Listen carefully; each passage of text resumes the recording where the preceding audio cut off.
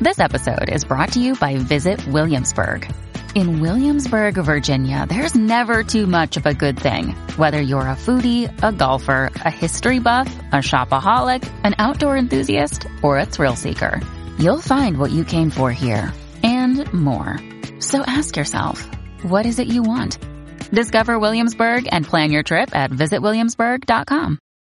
On this episode of Narcissist Apocalypse, we talk with a survivor named Belle. And Belle, who is a therapist, was married to a supply junkie of a narcissist. It's a story of trauma bonding, infidelity, the hooverer of all hooverers, and taking your power back.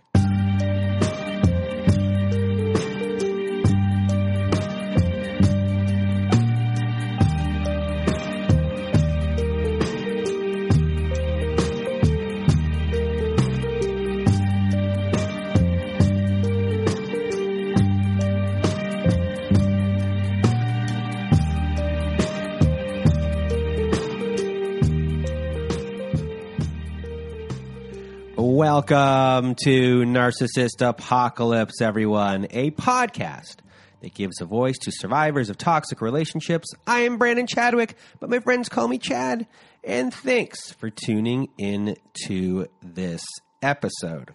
So what is a narcissist, you may ask? Well, for the purposes of this podcast, we refer to a narcissist as anyone who has displayed a pattern of behavior that shows a limited capacity to appreciate others' perspectives. It is that simple.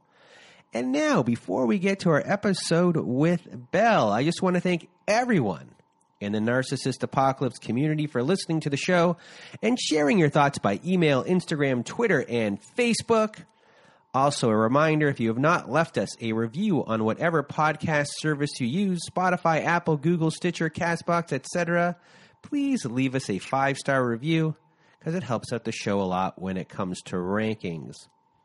Now, if you haven't been to our website recently, please do go there, because if you want to be part of our show, you have to go to narcissistapocalypse.com. At the top of the page, it says guest form. Click that. Take you to another page. Fill out the guest form, and we'll go from there. But another way to be on the show is to be part of our Letters to Our Narcissist compilation episode. So you can also go to narcissistapocalypse.com. Find a voicemail recorder button. It's on the right-hand side of the page. It's always floating around. You can't miss it. You press it. It says send voicemail. It records up to 5 minutes. Record as many times as you need. We're accumulating these letters for a volume 5 of that episode. If you don't want to read the letter yourself, send us an email at narcissistapocalypse@gmail.com. Put letters to my narcissist in the subject line, and me or my old pal Melissa will read the letter for you. Other things going on our website. We offer high-conflict parenting courses that can be found at narcissistapocalypse.com/courses. Yes, we have now partnered with an online parenting company called Online Parenting, and many of the courses we're offering were created by Bill Eddy. And if you've listened to our episode last year with a divorce lawyer named Helen, you'll know that Bill Eddy is an expert in dealing with these individuals in court, and now he's helped create many parenting courses to help you through divorce and to help your children too. These courses are the most widely recognized courses by family courts across the country. So if you want to support the show and are looking for guidance, please do go to narcissistapocalypse.com/courses. Also, we have our Patreon. Yes, we have a Patreon, everyone. If you want to hear episodes that never made it to air, follow-up episodes with former guests, and much, much more, join our Patreon. Tonight, I'll be putting 2 episodes that never aired on there. So if you want to support the show, become a patron of our Patreon at patreon.com/narcissistapocalypse. And before we get to the show, what else do I have here to talk about? Let's see. I don't think anything.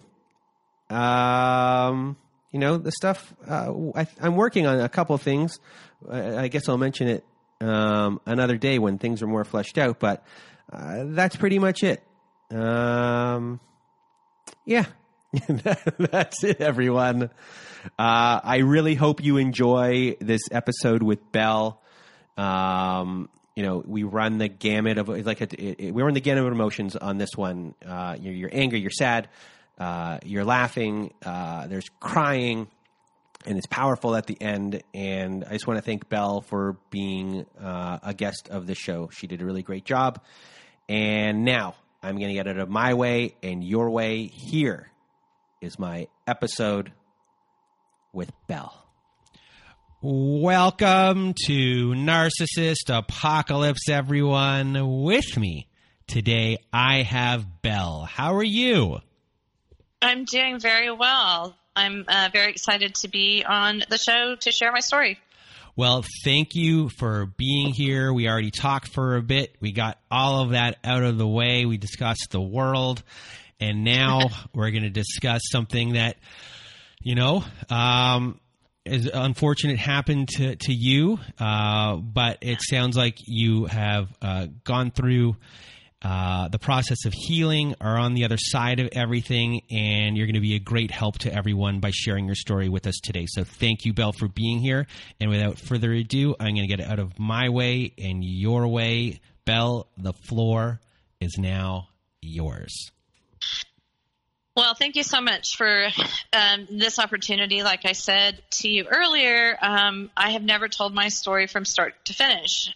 So I'm really looking forward to being able to do so. I think it's going to be very helpful to me, and I think it will be helpful to others. And at the end of my story, I'm most excited about sharing the things that have helped me heal, have helped me become whole again, and to have been able to develop a peaceful, happy life. So my story, I guess, telling a little bit about myself. I am a therapist, and I specialize in addiction and trauma. And with that work, I do see a lot of patients and individuals who have dealt with various forms of narcissistic abuse in their life. Families, siblings, partners, employers. So that this has happened to me has helped me be very much more empathetic with my patients and much more supportive with my patients. So I guess that's a silver lining. So we're going to start this story a long, long time ago, back in 1985, when I was a senior in high school. And 1984, I was a junior, and the ex-hole was a senior. And in high school, I was extremely shy. I was very reserved. I wanted to be invisible. I didn't want people to see me, to know me. If I could have crawled into my locker and just done school from my locker, I would have. And the ex-hole was the absolute opposite of me. He was outgoing, gregarious. His family was very wealthy. He played on the football team. He was cocky. He was self-assured. He attracted people to him like a magnet. And of course, I had a huge crush on him. But it never went anywhere because, frankly, he didn't see me. So high school ends. People go around their lives doing their thing. And we come to the era of Facebook. And Facebook has a lot to answer for in my book. But so over 20 years later. Yes. Well, actually, yeah, about 25 years later. Mm-hmm. Yeah, if Facebook comes along, and one day I get a friend request from the ex-hole, and I accept the friend request, and I guess it was about 2 days later, I woke up in the morning and, looked at my phone as you do. And I had without exaggeration, probably 30 notifications that this individual had liked my pictures. You should get notification of that. And I mean, he had gone back years with my pictures. And so I sent him a Facebook message, and basically it said, A, either you're interested in me, or B, I need to get a restraining order. Could you please let me know which one that is? And that just kind of started the the interaction, which eventually led to what it led to. So Facebook messaging, went to text messaging, went to phone calls. First red flag, of course, in hindsight, was the contact and the communication was incessant. I had just come out of a relationship where the individual was very closed off, very cold. He was very inattentive. And so for this to be happening, it felt like rain in the desert. It felt like just so much excitement. You know, my heart would pound when I would see a text from him, because it was always something funny or entertaining or flattering, or, you know, and my poor little hungry soul just absorbed it, like manna in the desert. And so he lived in a different city than I did. We lived about probably 5 or 6 states apart. And, you know, my state, my hometown was his hometown. And so we connected a lot with that, you know, talking about people that we knew and where are they now. And so this bond developed through that. And I have to say, you know, obviously part of it was he was, as most narcissists are, ridiculously good looking. I mean, like, ridiculously good looking. But he also was charming, funny, very smart. He has a Juris Doctorate. He was, you know, he sent me gifts. He sent me flowers all the way from where he was. And so we had been talking for probably about 6 weeks. And I felt like a teenage girl, you know. It's hard to describe the feeling, but it was definite euphoria. It was definite. It was just one of the best feelings I've ever felt. And of course, he was love bombing me. I was in graduate school at that time, and it was very difficult because I was a single mom of 3 children. I was in graduate school full time, and I also worked full time.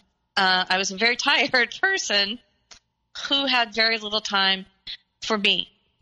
And one of the things that started to happen was he started to want me to come where he was and spend a weekend with him.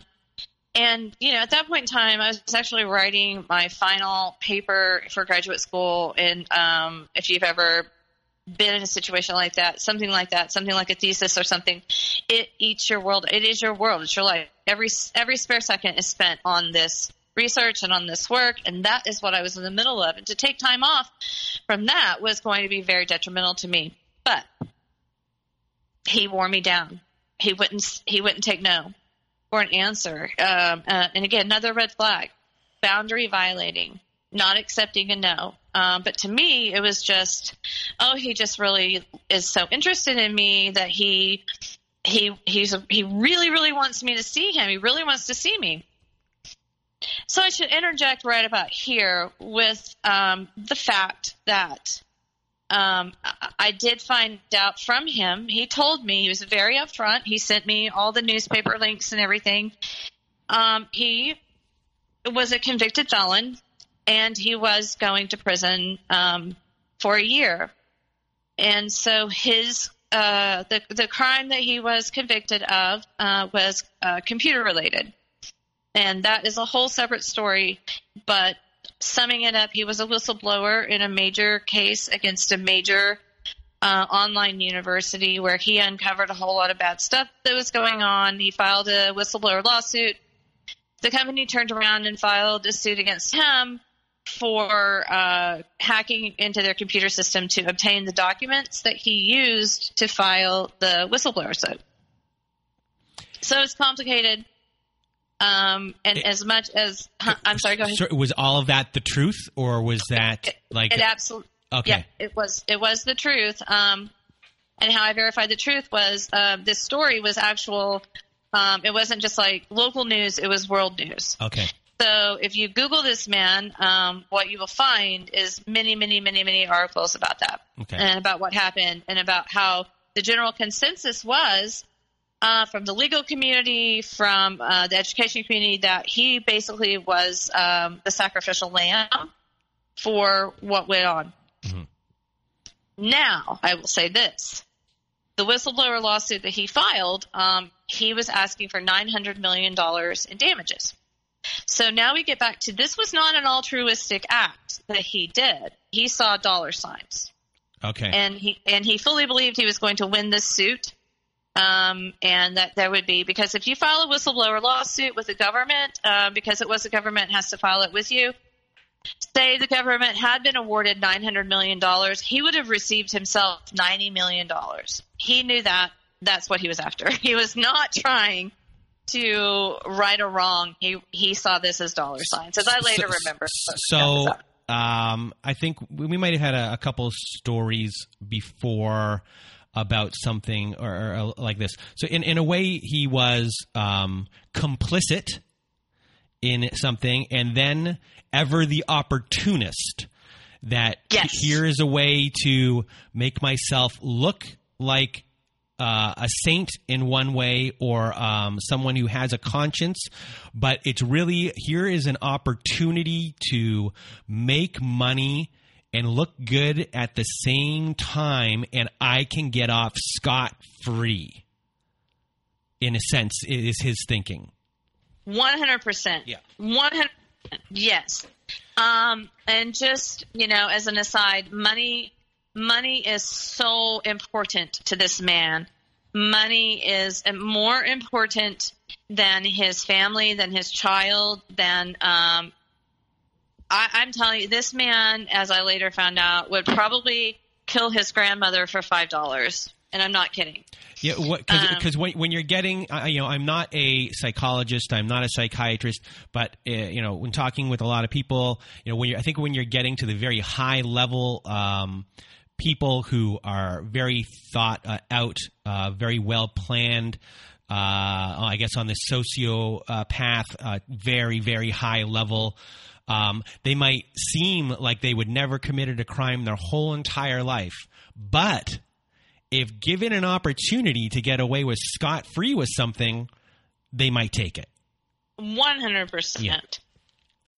When you need mealtime inspiration, it's worth shopping Kroger, where you'll find over 30,000 mouth-watering choices that excite your inner foodie. And no matter what tasty choice you make, you'll enjoy our everyday low prices, plus extra ways to save, like digital coupons worth over $600 each week. You can also save up to $1 off per gallon at the pump with fuel points. More savings and more inspiring flavors make shopping Kroger worth it every time. Kroger, fresh for everyone. Fuel restrictions apply. And as I later found out, this was not his first, quote-unquote, criminal enterprise. And this is another red flag, too. If you hear someone tell you these kinds of stories, this is a red flag. This actually points to more along the lines of sociopathology rather than MPD. But when he was younger, he would break into houses. And he wouldn't necessarily steal anything, but it was just the excitement of breaking into a house, which, of course, that's messed up. Neurotypical people don't do things like that, but he did. We could get into his upbringing. He was raised by a histrionic, narcissistic mother. Can you explain for people that don't know what histrionic, because it's a cluster B personality disorder. It is, yes. Can you explain histrionic so people understand what the ins and outs of that is? So if you're familiar with Scarlett O'Hara, she was the prime example of histrionic personality disorder. If something wasn't going her way, or if she sensed something someone was pulling away from her, something along those lines. It's a lot like borderline personality disorder, except for histrionic people. They're much more dramatic about it. They're very manipulative with their extreme emotions, that kind of thing. And it has a lot of the MPD hallmarks as well. They're very self-centered, this kind of thing. But how they get their needs met is by basically throwing fits, being manipulated that way. Basically, if you're with a histrionic personality disordered individual, cluster B, you don't want to make them mad or tell them no or deny them something that they desire, because if you do, they're going to absolutely let you know for an extremely long time how upset they are with you, and it goes on to like an extreme level, and they're very much just all about themselves as well. So his mom was histrionic. Yes. Okay. Yes. Obviously, I don't diagnose, and she had not been diagnosed. That was just my observation as a clinical professional that's what I saw. Mm-hmm. Now, I will say for my narcissist, I think it was kind of a rare thing to be able to say he is a diagnosed narcissistic personality disordered individual. Through all of his court cases and everything, the FBI actually had him speak to a psychiatrist. The psychiatrist did an assessment, and the psychiatrist is the one who diagnosed him with MPD. So this guy's he was the real deal. He's the real deal. This is not just certain behaviors that indicate the possibility of narcissistic personality disorder. He's diagnosed. Mm-hmm.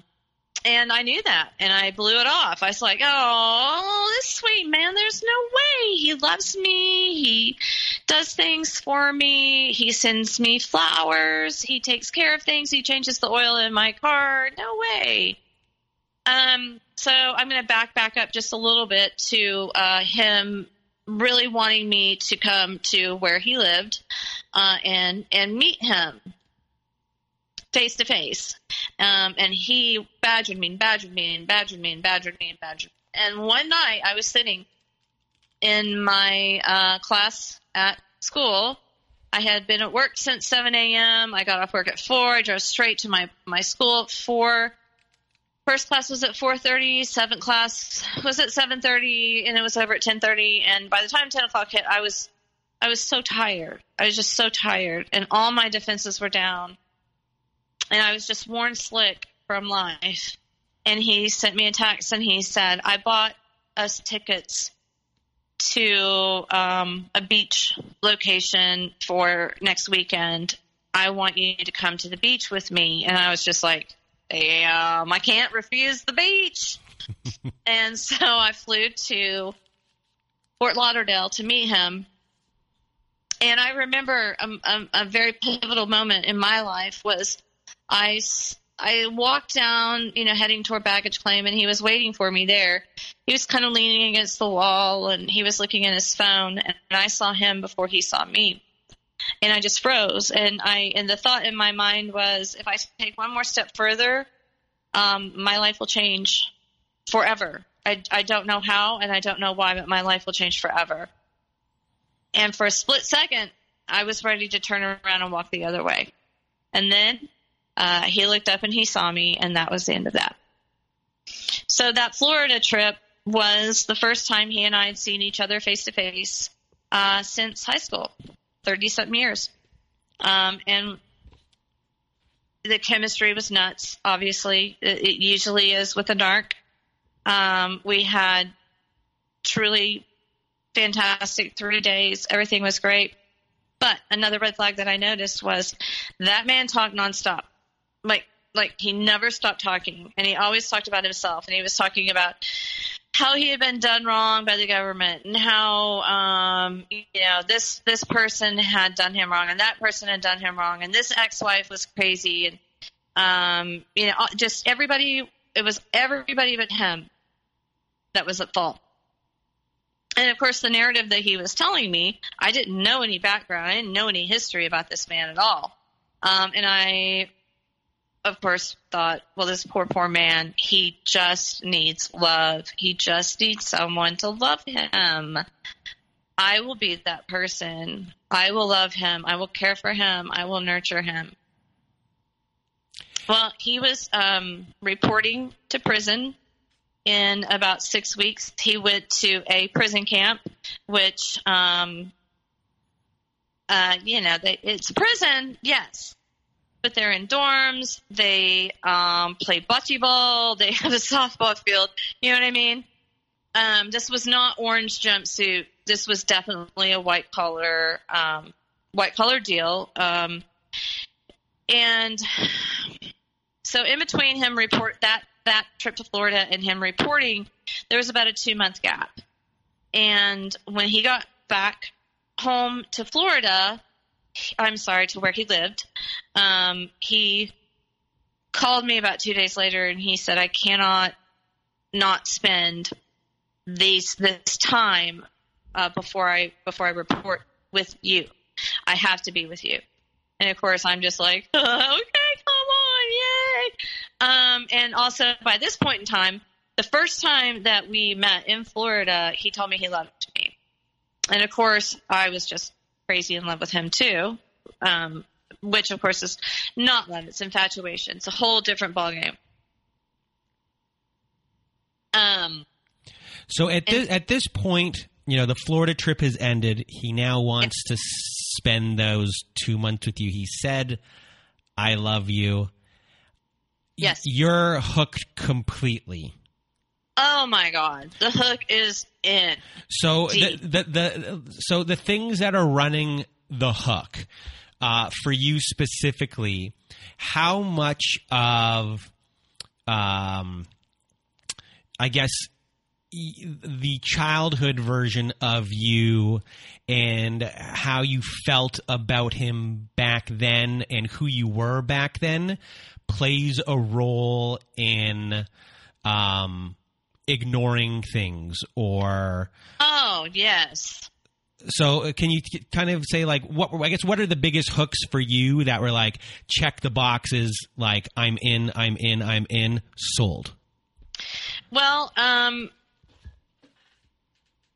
whenever I was in high school, it was very, very difficult for me. I have a facial port wine stain birthmark, and that birthmark, my childhood years and my teenage years, adolescent years, were extremely difficult because I looked very different than other people and other teens and other kids. And so I spent these formative years where your sense of self develops with the knowledge I was different, and not different in a way that made me good, but different in a way that people responded and reacted to me in a negative way. I was pointed at, stared at, called names. And so, like I said, in high school, all I wanted to do was disappear. I did not want to be seen. I didn't want people to see me. I didn't want people to get to know me. I just wanted to get through the hell that was high school and move on into my life. Mm-hmm. What happened was my first husband that I married I was 19. And his thing was, you are so ugly that you should be grateful I am marrying you. And of course, being so young, I was just so grateful that somebody wanted to marry me, and it really, really fucked with my head and my self-esteem and what I would accept and what I wouldn't accept. So that really was the groundwork for this future relationship being able to become what it became. Because he told me I was beautiful. He told me that my birthmark to him made me even more beautiful because it was so unique, and because I was so unique, and that I was this precious person because of it. Does that make sense? So he took the thing that I had the most insecurities about, and he lifted me up about it, and that felt damn good. And as far as being seen, did you feel like for most of your life, you maybe personally, your views, your beliefs, that you weren't seen in that sense as well? Did that have anything to do with it? That you were being heard? Yes. And you were a team, and it was maybe the first time you felt like you were part of a team where your opinion mattered. Well, it was the first time that anybody has just been so laser focused on me with their attention, their time, their I don't even know how to describe it. I mean, when a narcissist turns his attention on you, you feel like I can't. It's hard to describe the feeling. You feel giddy. You feel high. That's what it is. You feel high. And I remember I would walk around with just this dumbass grin on my face all the time. And my body felt like it was effervescent whenever I would talk to him or see him or be around him. I mean, it is such a bizarre way to describe it, but it's how I felt. In a sense of, in your mind, this person could have chosen anyone. Yes. They chose me. And they chose me. Yeah. Yep. That is exactly what it was. He could have chosen any woman, but he chose me. So probably what needs to be brought into the equation as well is that what I did not know was that he was, in fact, legally married to a woman where he lived. I didn't know this. I had no idea. As we progressed, right before he went to report to prison, he told me, he's like, about, I'm going to call her Mary, about Mary. I told you, what our situation was whenever I went through the courts, when I went through all of this stuff. She abandoned me. She left me on my own. She yelled at me. Now I'm going to have to support you for the rest of your life because you're never going to have a job. And so in my mind, I'm like, oh my God, what a horrible woman to do this to him. And he said, she's filed for divorce. It's all but done. The fat lady has sunk. And I believed him because I didn't see any evidence to the contrary. This is a man who came across the country and stayed with me for 8 weeks before he reported. There was absolutely no indication that there was any other woman at all in his life because he was just laser focused on me. Later, I discovered that was a lie, a huge lie. Also, just during that time frame of getting to know him, I also caught him in a lot of lies, just little lies. You know what I mean? Lies about how much money he had, lies about that he was working. Because when we first met, he told me that he was working for the American Bar Association because he was he was an attorney. He was disbarred. So, but he wasn't working. He didn't have a job. But I didn't know that until later. There was so much that he kept away from me, that he kept hitting. He only gave me very, very small dribbles and drabs of his truth. And I was so freaking high on him that I just let it go,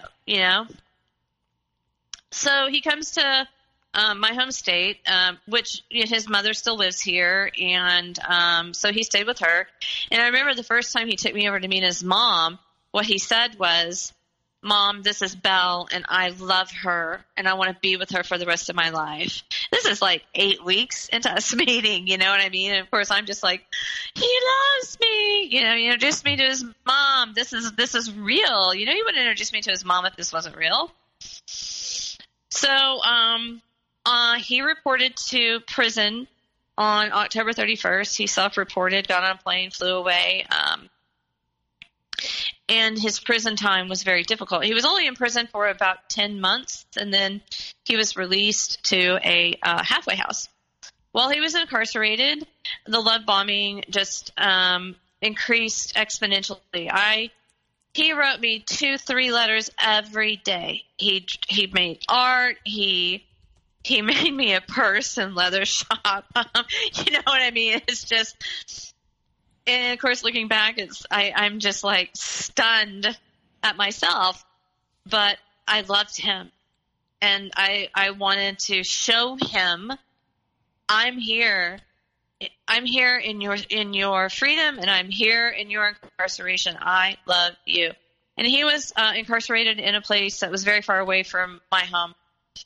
And before he went into prison, he gave me a large sum of money so that I could fly up there and see him and visit him as much as possible. And I did. And so, and remember, I'm still in grad school. So and you have kids. And I have kids. Thankfully, my children, my oldest son he was independent on his own. My middle son was in college at a large university, and he was living on campus. And then my daughter, I had 50-50 custody because she was younger. So just a quick question. What did they think of this? They didn't know. Okay. They didn't know.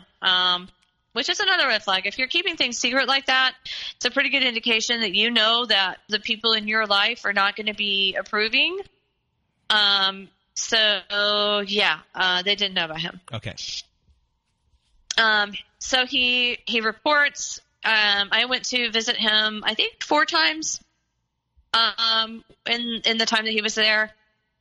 Visits there's a whole different thing going and visiting someone on a regular basis in federal prison. It is just a fascinating experience. It wasn't bad. It wasn't scary. It wasn't. They have a playground for the children, and you can go sit in a room and you sit at tables together. You can play cards. You can, It wasn't a bad situation. It was just a weird situation. And so that went on for about 10 months, and then he was released. He actually was released late because he got in trouble. Because his crime was a computer crime. He was not allowed access to computers, and the inmates were allowed access to the computers, and they could send email. Like, each email cost like 10 cents. And what he did was he accessed a computer using another inmate's information. And they caught him, and so he actually spent 30 days in the hole, which the hole is not where you want to go. And him being in the hole really did a lot of damage, but we'll get to that in a minute. So he was released. He came here. He went to the halfway house. Halfway house rules were really lax. I could visit him. We could meet for lunch, so, and he had unlimited access to a phone. And he called me all the time. I mean, like, all the time. Hours and hours and hours. And he expected me to be on the phone with him for hours and hours and hours, even though I was in college, and had kids, yada, yada. He had very little care or understanding for what my needs were at that time. And it was very much, woe is me. I've been incarcerated. All I wanted to do was talk to you. Now I can talk to you. Now you're too busy to talk to me. That kind of thing. So when he was in the halfway house, things were pretty good. He was happy. He was excited. He was making plans for the future. It looked like he's brilliant. He's a brilliant man. He, like I said, he has a Juris Doctorate. You can't be dumb and get a Juris Doctorate. So when he was released from the halfway house, he went to go live with his mom for a while. And within probably a week of him being released, things started to go real bad. Because while he was incarcerated, we made all these plans. He was going to we were going to get a house together. We were going to get married. We were going, you know what I mean? Mm-hmm. What do they call that? Future faking? Yes. Yeah. He future faked me to an excessive degree. And, I believed him. To me, my word, if I use my word is my word. And it was hard for me to understand when I discovered everything that I discovered, that it just had been a total manipulation and lies. Mm-hmm. So, he did finally move into his own house, actually very close to my house. We didn't live together. He started a business in our hometown, and he was working really hard at the business, and I helped him with the business. So this October is when he was released, and so we were building this business. Of course, again, can I repeat? Graduate school, full-time work, raising my kids, and I took on helping him start his business. So that was October, November, April of the next year. And I will tell you, during this time frame, things were not good. His rage started to show. The mask slipped more than once. And I started to kind of see that the person that I had known wasn't the person that he was. But I made excuses. Well, come on, look at what he's been through in his life. Of course he's mad. Of course he's upset. But he would go on these really disturbing rants, and he would see a police officer in a police car, and he would say, "I hope that motherfucker gets killed in the line of duty." Things like this. Pretty major things. And I would justify it and whatever because I was, in my state of complete luminance with him. April rolls around and, he's talking to me about moving in together and getting a house together and all this other stuff. So I'm looking around and then one day he calls me and he says, "I don't want to be in this relationship anymore.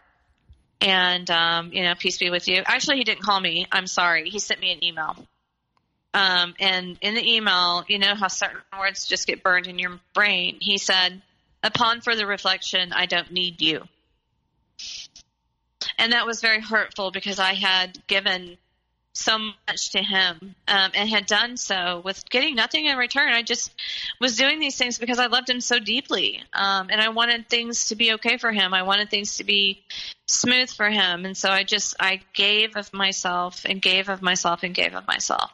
So from the beginning of when you started dating to that point, how long was that? Well, it's kind of more marked from the time he got home from prison. Okay. Yeah. So how long was it that you were out? So he was in prison for how long? 10 months. And then he was out of prison for how long? He had been out when this happened in April. He had been out for about 6 months. Okay. So at this point, I guess in that 6 months you were being devalued here and there more often than before, and then I guess being love bombed. And were you getting? Were you feeling? I guess at this point that this is something couples kind of go through.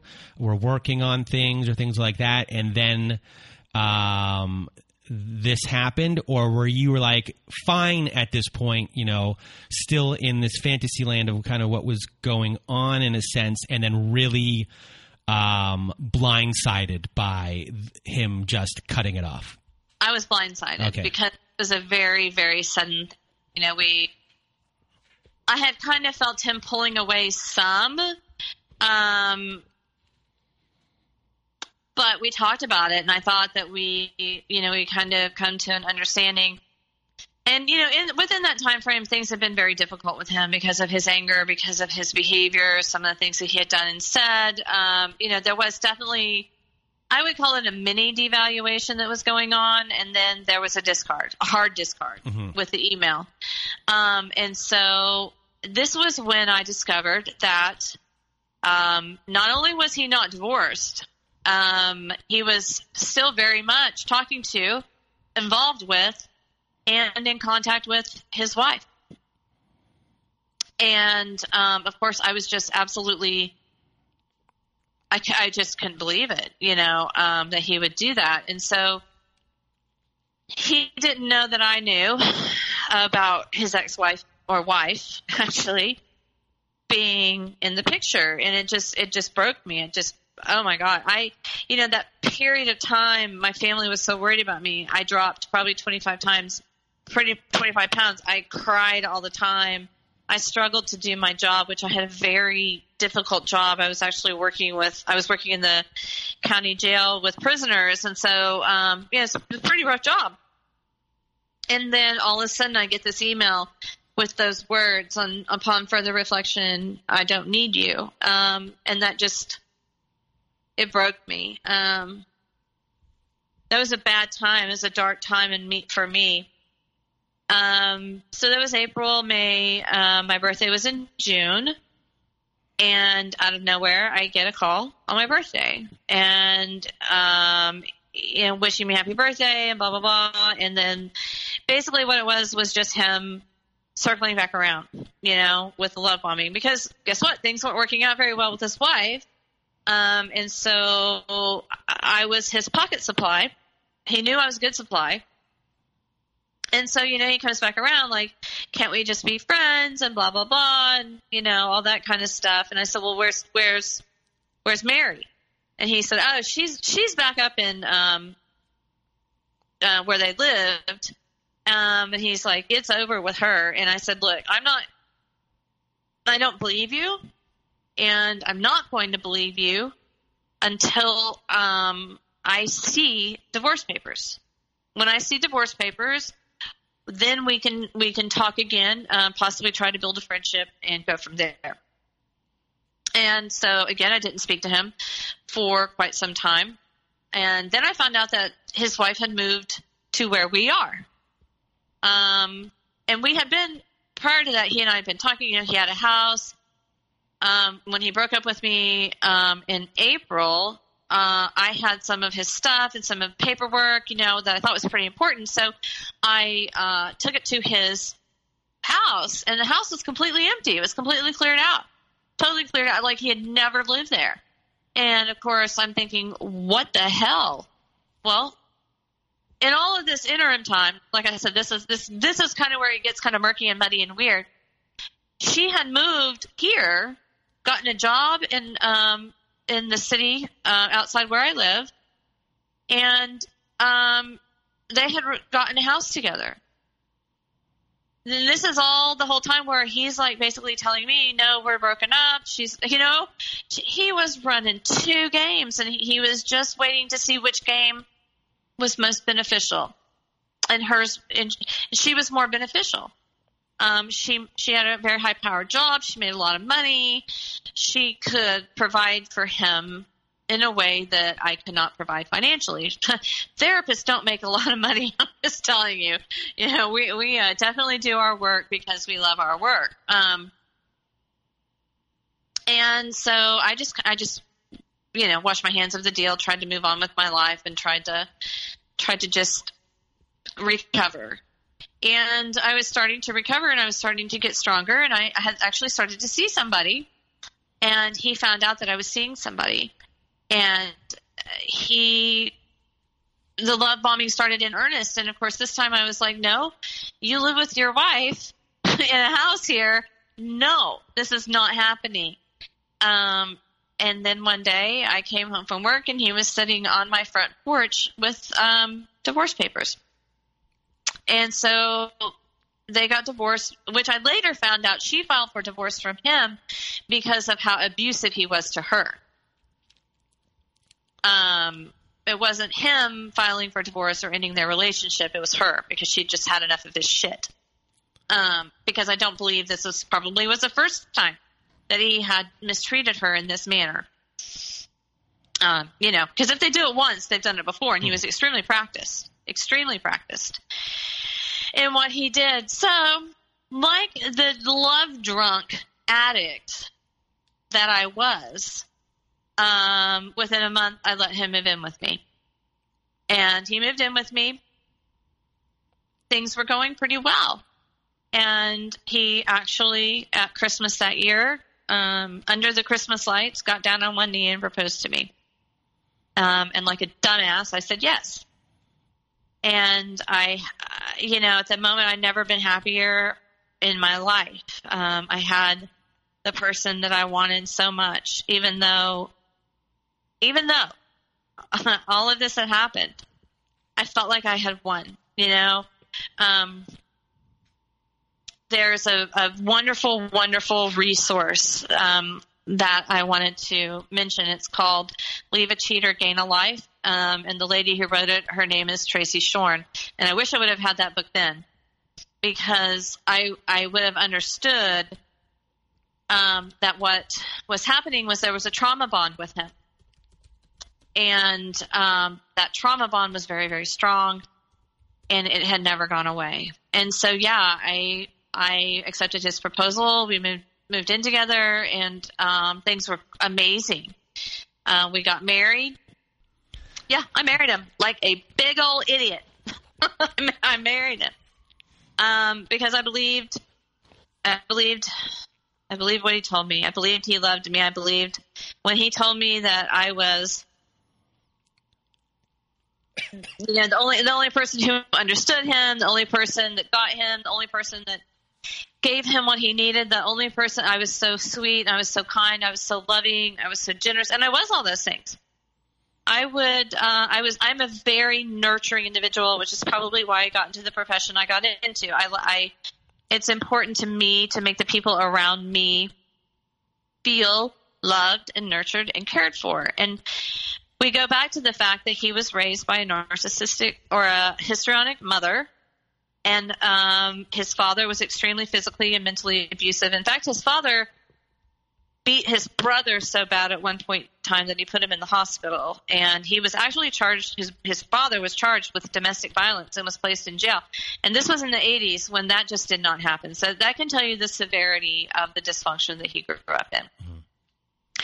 And I was very happy and very willing to give him that nurturing love that he so desperately needed. I read to him every night. I read him a book every night. We must have, in our time together, read probably 20 or 30 books that I read to him. I petted his head. I rubbed his back. I did everything for this man, and I did it with love because I wanted to at first. So we get married, and things are going pretty well. However, his temper is still there. The rage is still there, and it was very difficult for me to cope with. Then he, being a felon, it's extremely difficult to get a job. But I actually found someone that gave him a job working in the oil and gas industry, utilizing his Juris Doctorate, and it was a great job with great people. And, he started that job, and it was smooth for a while, and then they did something that made him mad, and he threw a big screaming fit in the office. They didn't fire him, which I couldn't believe it. They should have, for sure. That just showed me this dude can't even regulate himself at work, It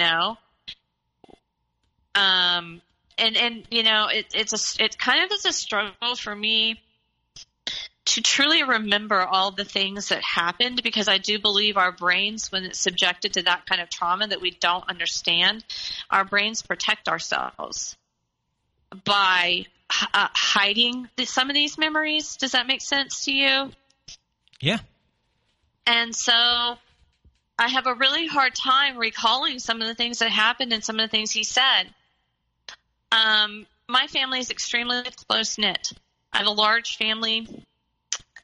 We don't fight. We don't argue. Everybody, it's just nothing but love in my family. And so for 20 years, my family and I have been going on this beach vacation. And we go every other year. We go to the same beach because we just love it. And we rent the same house because we love it. You know what I mean? It's just kind of like, it's almost like Groundhog Day without vacation, because we just did the exact same thing that we always do. And we love it. I was so excited for him to go. I was so excited at the thought of him seeing this thing that I love so much, this place that is so meaningful to me. I have visions of he and I walking on the beach, when the moon was out. This place, the island has these swings set up all around the island, and I just had dreamed of sitting on these swings with him and snuggling up next to him and watching the moon rise. Well, when we got there, it was nothing but complaining. It was miserable. It was really miserable. He didn't want me paying any attention to any of my family members or spending time with my family members. He wanted me to be completely focused on him.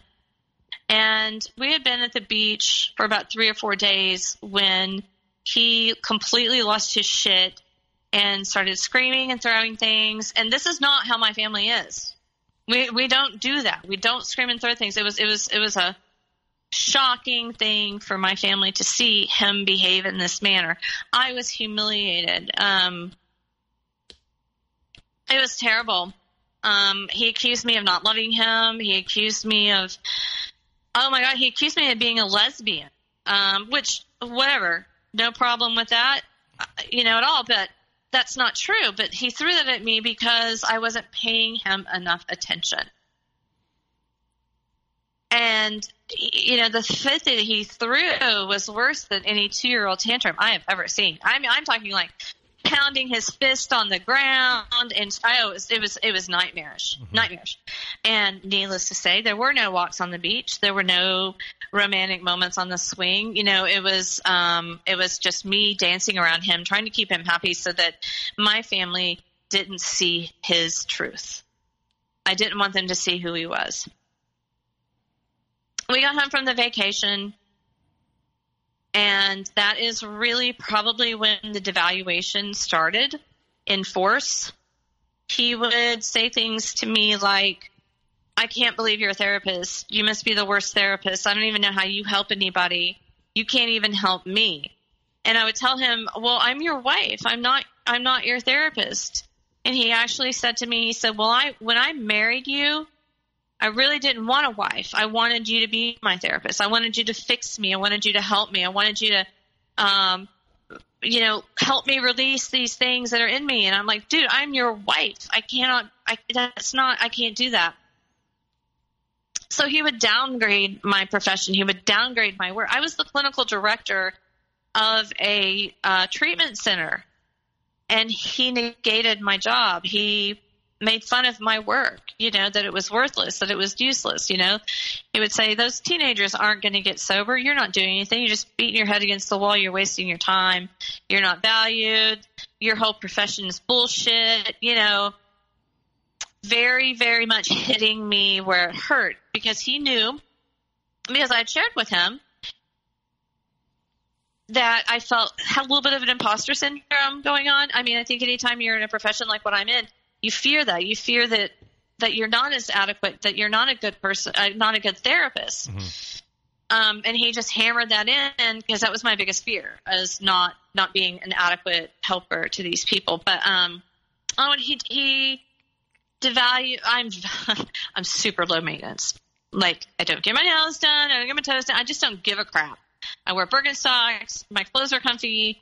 I have hair that's long and straight. I'm not high maintenance. And he made so many comments about that. Couldn't you put some makeup on? Couldn't you curl your hair? Can't you wear a pair of heels? I feel like I'm walking around with a slob. He just constantly devalued my appearance, my weight, my goals, my desires, my dreams. He put them down. The other part of him was that I never could actually talk to him about anything, because he was definitely so self-centered that it was all about him. Even if I was talking about something that was going on with me, I could tell, how you can tell when no one's listening, and their eyes are just kind of glazed over, and they're not paying any attention. That was him all the time. So I just got to where I just quit talking. And he never noticed. He never noticed that I quit talking. Because when he walked in the door, it was nonstop talking about him, his day at work, complaining about this, worrying about that, da-da-da-da-da. So time goes on, and there's a lot that happened. There's so much that happened. One of the things... Are you believing everything he's saying? Or are you just keeping quiet because you don't want the argument, and kind of hoping it goes away, like the blow-ups and things along those lines? Yeah, because anytime I would express to him how hurtful something was, he didn't care. Okay. He would laugh at me, and he'd be like, well, that's your problem, not my problem. All I am is telling you the truth. And the thing too that I found very telling and very interesting about him as a human is whenever we all moved in together, we were putting away stuff, and he has this tub, one of those plastic Sterilite tubs, And when I opened it to see what was in it, the whole thing was completely full of pictures, cards, letters, notes, all this stuff from every single woman that he had ever been with. And there were letters in there. So he had been married prior to me. And as I found out later, I didn't have this information at that moment, but what I found out later was he had cheated on every single woman he had ever been with. And he never left a woman without there being another woman waiting. So he always had supply before he left his current source of supply. And these women would send him letters and cards and things like that. I'm so sorry. I did this wrong. I did that wrong. I promise you I'm going to change. Just please don't leave me. Please give me another chance. Just these begging letters. And so I jokingly called it his tub of trophies. But that's really what it was. Mm-hmm. It was his trophy tub. And he would periodically go through it, read the letters, and I really think that it was just some bizarre thrill that he got reading the pain that he caused these women. I vowed when I saw that tub, I was like, there will be shit for me in that tub. I can promise you that. If this ends, So that tub just kind of, to me, spoke a lot about who he was. So, periodically we would have really great times. We would have a lot of fun together. We liked the same weird stuff. We loved going to estate sales and garage sales, and we'd spend our Saturdays just driving around town. There was a lot of good things that were a part of our relationship that kept me going and kept me hooked. My mom adored him. He adored my mom. Well, I thought he did, but as I found out later, it was just another tool.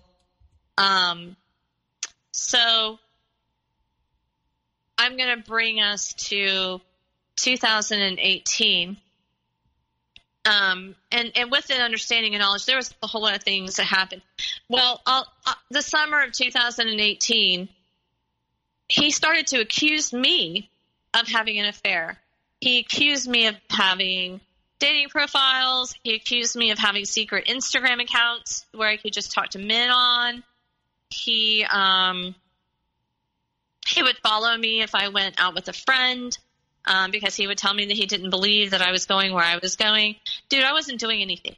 Like, nothing. I mean, I went to work. I went to yoga. I went to maybe once a week I saw a friend, if that, and the rest of the time I was at home. I wasn't on dating sites. I didn't have secrets. None of that was happening. But he started saying these things to me and pulling away from me. And I could feel it. And it just was so scary to me because I didn't understand. I had no idea what was happening. I didn't know what was going on. Well, then we go to fall of 2018, and all of a sudden he's working late, and he's dressing differently. And you know where this is going. Mm-hmm. He's telling me that he's with friends, and I just never did check up because I just didn't want to know the truth, right? So Christmas comes along. We had a great Christmas. It was really sweet. My family was there. My kids were there. We opened presents. We, like a little Walton family singing carols and all that stuff. New Year's night, we had a couple friend over and rang in the new year. Again, just totally normal. Nothing was wrong. New Year's Day, he told me he was going to go watch football with one of his really good friends. The game was from 2 to 5, I think, and he said, I'll be home at 5. Well, it's 8:30 and he's not home. And I'm calling our friend, and our friend said, oh, he left at 5. So here we have 5 to 8:30 or so without knowing where he is. Mm-hmm. And I start texting and calling, and I sent him a text, and I said, hey, where are you? Are you coming home? I made dinner. And he said, well, I'm still over at his house. I know he's not, because I just talked to him. He's not there. And I said, well, I said you're not there. So, and he goes, oh, well, yeah. We just left. We're going to Henry Hudson's. And I was like, okay. So I got in my car and I went to Hudson's. He's not there. I call him. You're not at Hudson's. Where are you? Oh, we went to Majors. We just left. We just went to Majors. So yeah, I'm at Majors. So I'm gonna come straight home. So of course I drive to this other place. He ain't there. I get home. He gets home before me, and he calls me. He's like, "Where are you? Why aren't you here?" And I said, "You know why I'm not here. I was looking for you because I know you're lying to me." Well, by the time I got home, he had packed a suitcase. He had gathered up his important paperwork. He had picked up the dog. And when I got home, he said, "I'm leaving you. I'm out." And then he told me, he said, "I know, I heard you last night. I heard what you said." Because I was like, "What the hell did I say?" And he said, "You said that the day you married me, that your life was ruined." Chad, I did not say that. I know I didn't say that. And he said, "I even called our friends, and they said they heard you say that." And he said, "I can't be with a woman who says things like that." No, you got busted. I caught you in a lie. I caught you in a big lie, and you don't want to have to face up to it. You don't want to have to admit what you've done. So you're making up this lie to put it on me as the reason that you're leaving. He gaslit me so hard with that. I mean, he had me questioning everything. Did I say that? Did I actually say that? Did I not know? I mean, we weren't drinking or anything. And it was just, but he had to tell me I had said that. He had to convince me I had said that so that I would accept responsibility for him leaving. So he left me on New Year's Day of 2019. Mm-hmm.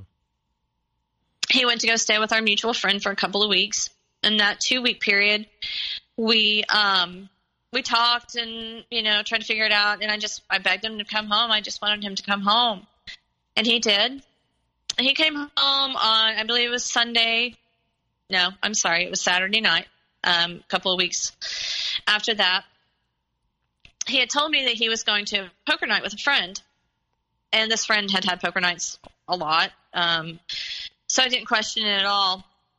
Until the next morning. He came home. He said he'd be home at 11. He was home at 11. How was your poker night? It was great. Didn't win any money, but, it was fun to be around the guys. And I'm like, "Cool, glad you had fun. I'm so glad you're home." Well, Sunday morning, I was flipping through Facebook while he was still asleep. And I saw a picture of the guy whose house he was supposed to have been at and his wife at a play the night before when he was supposed to be playing poker with my husband. And so when the ex-hole woke up, I asked him, it's like, "Hey, were you at his house?" "Yeah, I was at his house." "Okay, well, was he there?" "Yeah, he was there. Of course he was there. It's his house. Why didn't he be there?"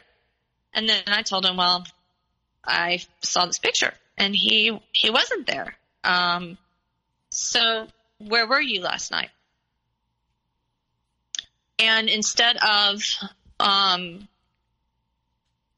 facing what he had done and telling me the truth, what he did instead was I'm sorry, because this was one of the worst days of my life.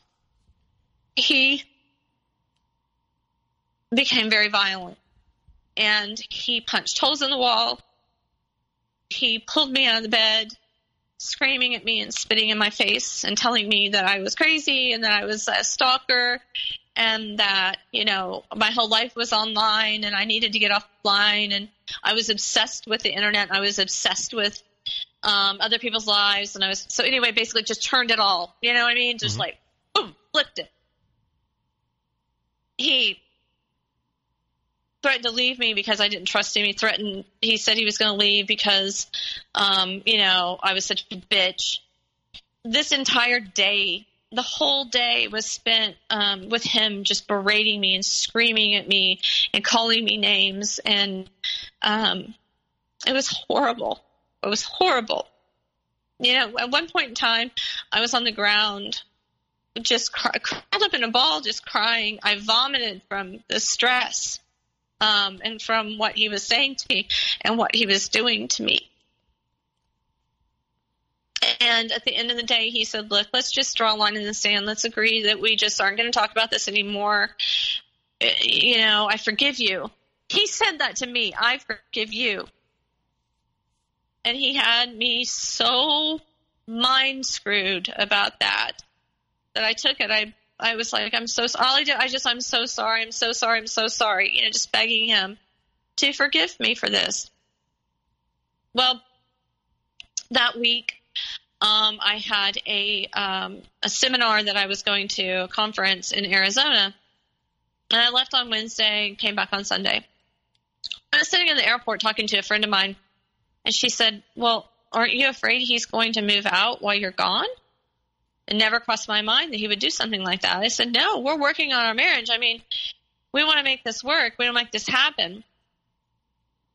And so I got back from Arizona. He picked me up from the airport. I could tell he was a little distracted and stressed out. And, I was, jibber-jabbering and rambling about this conference I went to because it was awesome and I was excited. I wanted to share with him the things that I'd done and the people I'd met and all this other stuff. And he listened and he was fine. And we went home and we went to bed. And the next day we always went to my mom's for lunch. And so I asked him if he was going to go to lunch. And he said, no, I'm going to go watch a football game with. And I was like, oh, okay, cool. Go for it. Went to my mom's for lunch. I came home. I walked in the door and immediately I did not hear our dog. And I thought, well, that's weird. Where's our dog? And about the time that I was picking up my phone to text him to ask him if he had taken, the dog's name is Pig. She's a pug and she's massive and she sounds like a pig, so her name is Pig. So I said, where's Pig? Did you take Pig? And the text that I got was, I hate you. I never want to see you again. I don't want you in my life. I don't want this marriage. I want a divorce, and I don't ever want to see your face again. A text message. And so, I went back to the bedroom, and I was looking around and realized that he had taken a whole bunch of his stuff, but he had just moved things around to where I couldn't really tell. Like, he had just taken certain things out of the closet, and he had, moved his closet around to where it didn't look like he had taken anything. And he told me in the text, I've rented an apartment across town. I just need to be by myself. I have a lot to work out. I just am messed up in my head. And I just need some time. But I want a divorce. And that was, you end a relationship that you've had for 10 years with somebody, via text. After everything we went through, everything I'd done, prison, helping him start a business, all of it. And he sent me a text message saying, I don't want to be with you anymore. And that was devastating, as you can imagine. So that was in January. And over the next couple of months, he would come over, we would talk, we were trying to navigate. I thought we were trying to navigate a way back together, right? I'm so stupid, Chad. I was so stupid. He had to tell me about the other woman. I didn't suspect it. Not for a second did I suspect that any of this had to do with another woman, but it did. And I found out just through a weird channel that, he didn't live in an apartment by himself. He and her lived in a large 3-bedroom, beautiful home a mile away from our family home. And it was probably, like I said, early March. He told me about it. He told me how they met. He told me all about her. I looked her up and found out that she actually left her husband of 31 years and her children to be with my husband. Well, in early March, I guess it was mid-March, he called me and he was just the most vulnerable person I'd ever heard him be. He was crying. He was sobbing. He said, I can't live this life without you. I hear songs on the radio and I start to cry because they remind me of you. I drive by certain places and I am just heartbroken at what I did to you. I'm so sorry. I just hope you can forgive me. I want to come home. And I let him come back. And we were back together for probably about 4 weeks. And in that 4 weeks, I was the marriage police, checking his phone, looking at his computer, doing all this, making sure he went to work, you know what I mean? Like, did you feel before he came back that you were in such a state and the only person that could make it better was him, in a sense? Yep. Okay. 100%. 100%. He was my drug, he was my drug. There was a trauma bond that was with him that was so very deep. It was almost like severing a part of my body off to not have him there. So we went to marriage therapy. We did all that stuff, He was, quote unquote, coming clean to me about how he met her, what was going on. Later on, I found even then, everything he told me was a lie. It was all a lie. And I asked him about it later, and I was like, why did you, come on. I already know you had an affair. Why lie? And he said, well, I don't know. Oh, and going back to the poker night, I think I did leave out the fact that I did have a conversation with the guy's wife, that he was supposedly at his house. There was no poker night. There was no poker night. He was with this woman. Mm-hmm. And I asked, I'm sorry, ex-hole. I said, why did you do what you did to me? You saw me vomiting. You saw me on the floor. You saw how devastated I was at this situation. You saw me blaming myself. Why did you just not tell me the truth? And he said, well, I couldn't tell you the truth. How could I tell you the truth? That was his mindset. Mm-hmm. He would have rather seen me completely and utterly destroyed than tell me the truth. So last April, toward the end of April, we were together. We were trying to work things out. I was extremely angry, as you can imagine, but he didn't allow me to be angry. Whenever I would start to become angry or upset about what he had done, he would say things like, see, this is why I don't think it's going to work between us. I can't be with you if you're going to be like that. You're going to have to just forget all of this has happened. You're going to have to forgive me. You're going to have to move forward, or we're not going to be able to be together. And of course, that was inconceivable to me to not be with him. And so I started to just press down all of this. Well, toward the end of April, something happened, and I asked him a question about her. And he got very, very angry.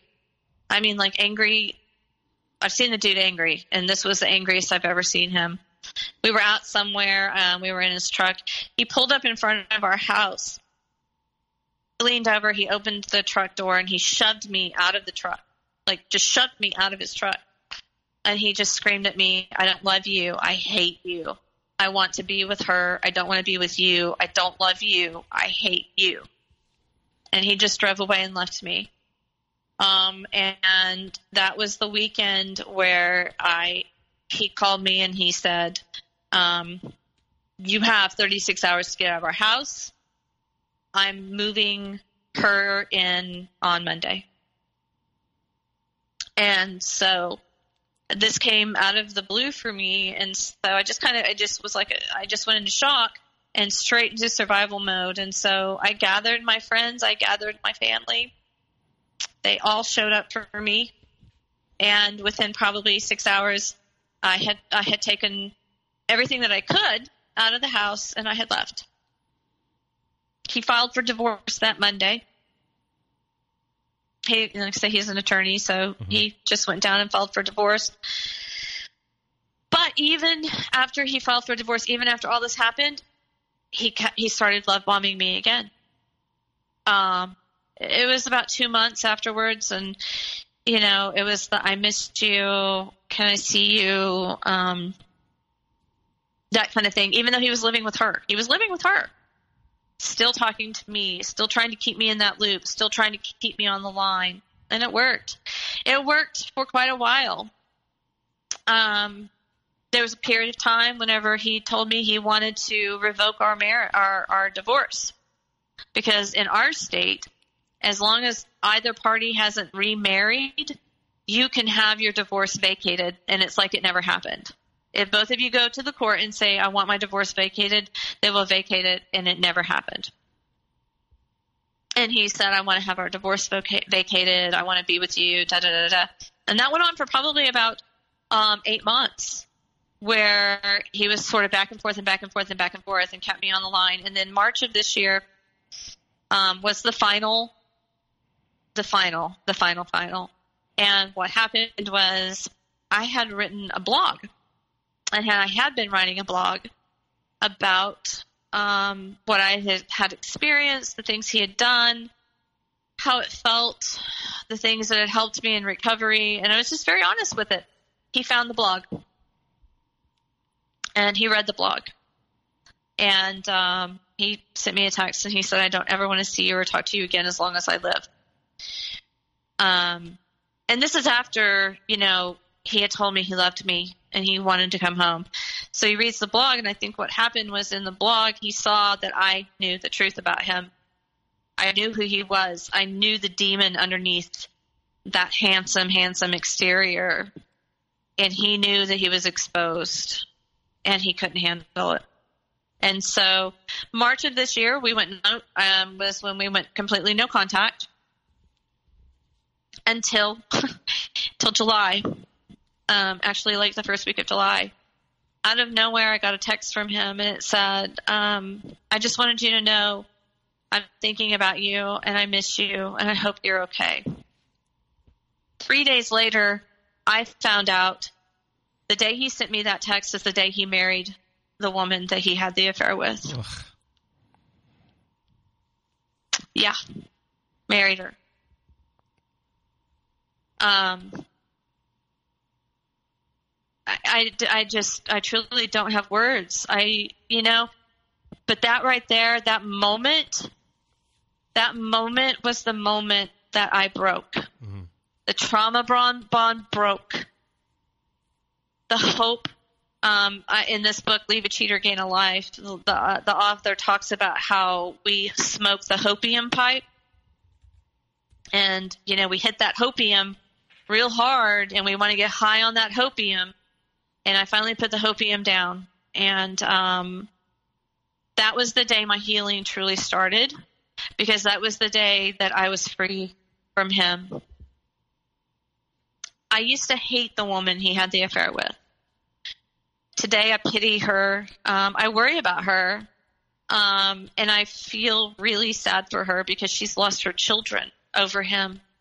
So for your healing process, this was the kicker as far as breaking the trauma bond.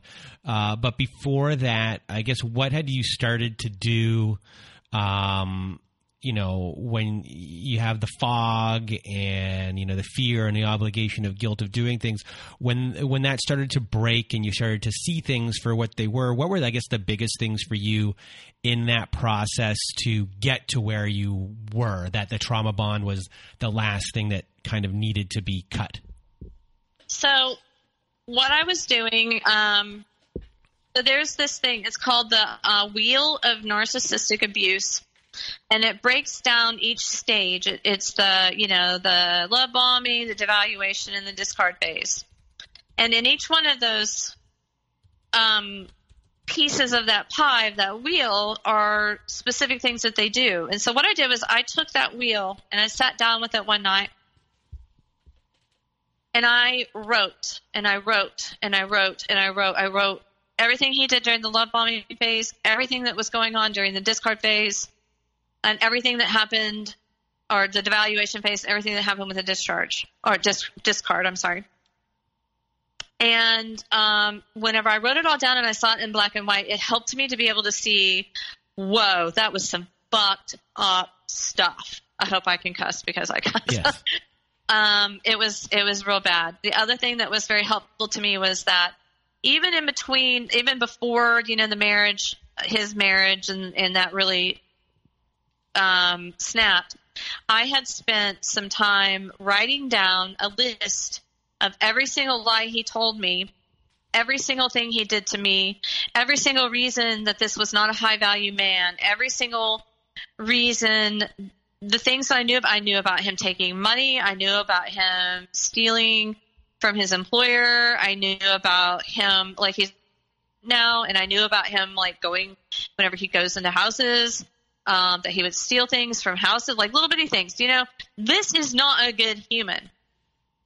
And I had to write it all down. And anytime I felt like I was getting pulled back into him or missing him really bad or hurting really bad, I would pull out that list and I would read it and I would read it and I would read it. And I would remember that's the truth.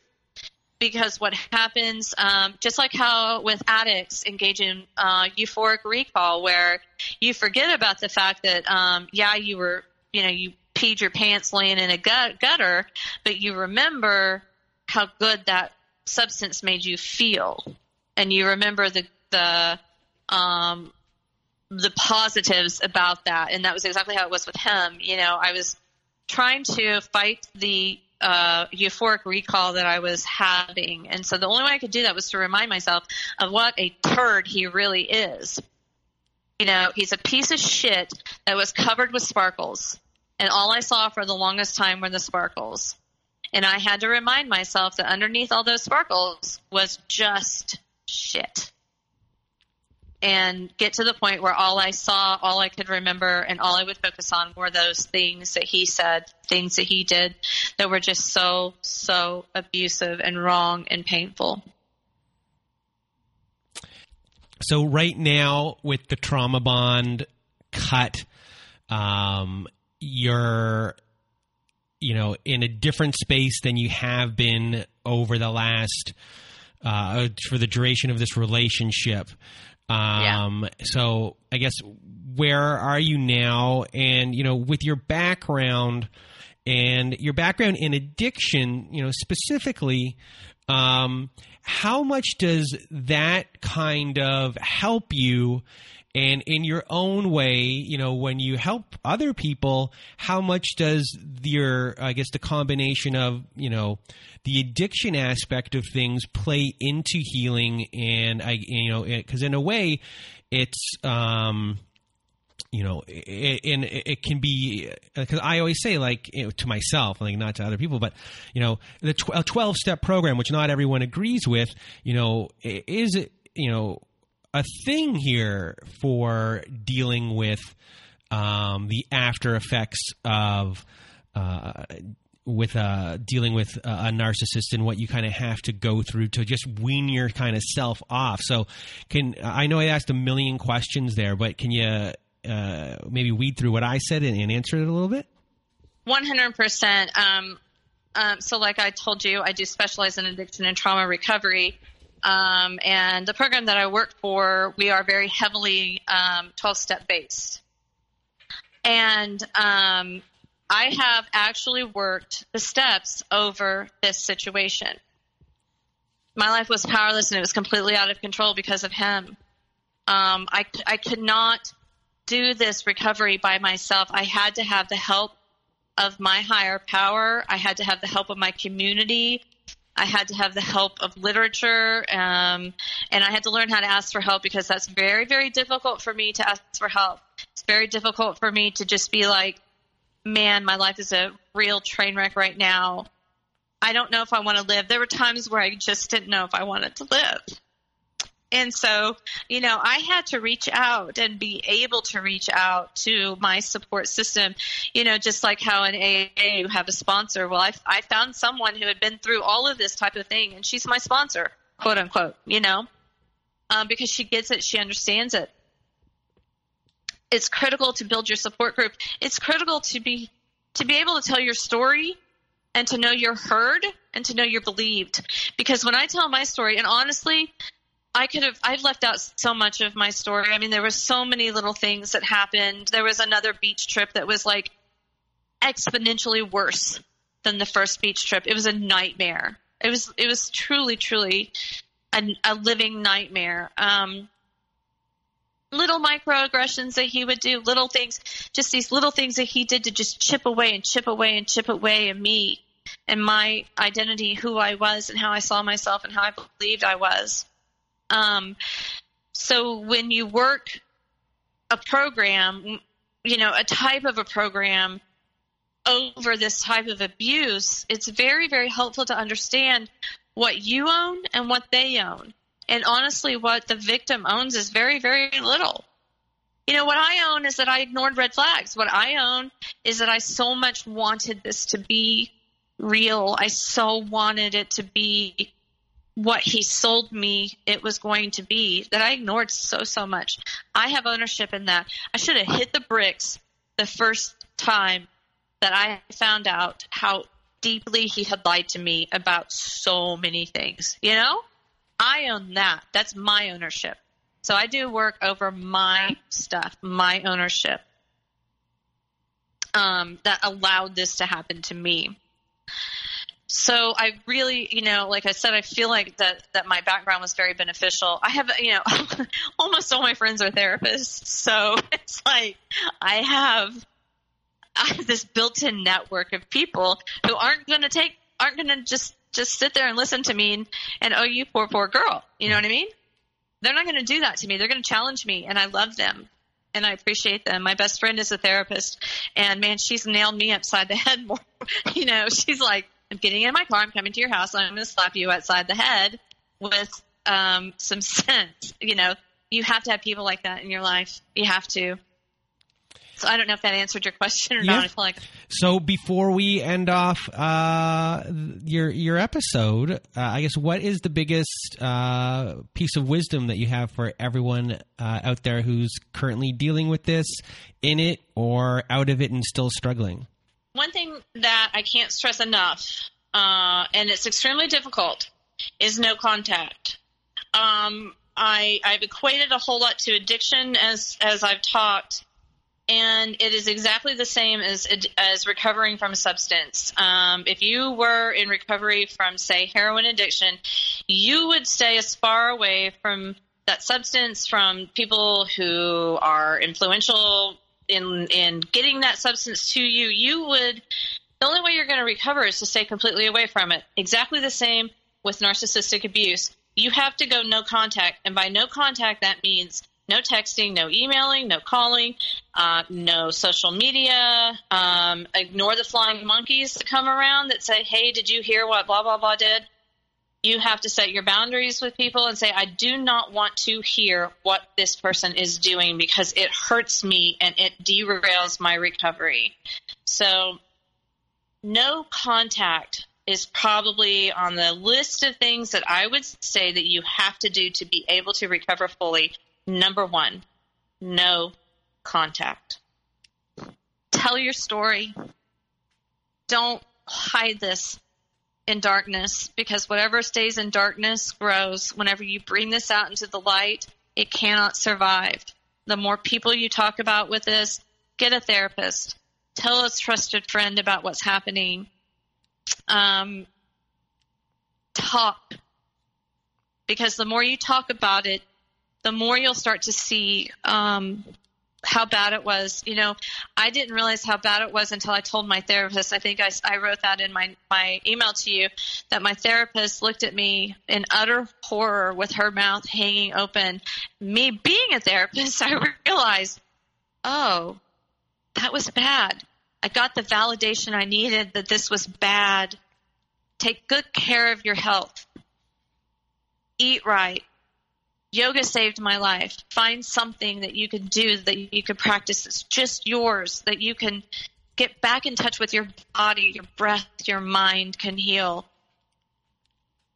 Make sure you do reality testing when these people are gaslighting you. Don't accept the reality they are trying to push on you. Use reality testing. I read so many books. If I can recommend one, I don't know. Is that okay? Yeah. The book that helped me the most is called Becoming the Narcissist Nightmare: How to Devalue and Discard the Narcissist While Supplying Yourself, by Shahida Arabi, Arabi. That book was the most instrumental thing in my healing. Read, research, find groups. There's so many Facebook groups out there for specific narcissistic abuse support recovery. Tell your story. The more times you tell your story, the less power your story has over you. And someday, what it does is it just becomes a story. It doesn't become who you are, what you are. It no longer defines your life. And remember, all of us heal differently. And if 2 years down the line, you find yourself slipping back into the pain and into the tears, love yourself, forgive yourself, be patient with yourself, be gentle with yourself. Healing from narcissistic abuse is one of the hardest things I've ever done in my life. Probably going to be one of the hardest things you've done in your life. You can do it. You absolutely can do it.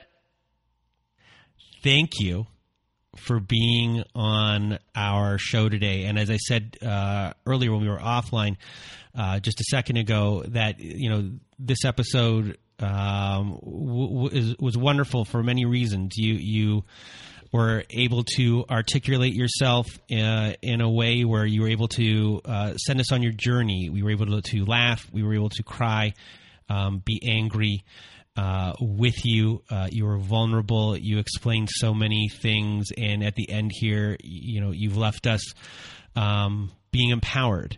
And so I just want to thank you for being you and sharing all of that with us today. And I have a feeling this is going to be an episode where if people ask me, like, what episode should I listen to? It has all the elements of story and learning and all this cross combination of everything. And this will be, when I go go listen to Belle's story. You'll have a lot to learn. And it's just a story in itself as well. So I just want to thank you for being here from the bottom of my heart, and everyone else out there who's listening for being part of the show. Oh, you're so welcome. I'm so grateful that I was able to do this.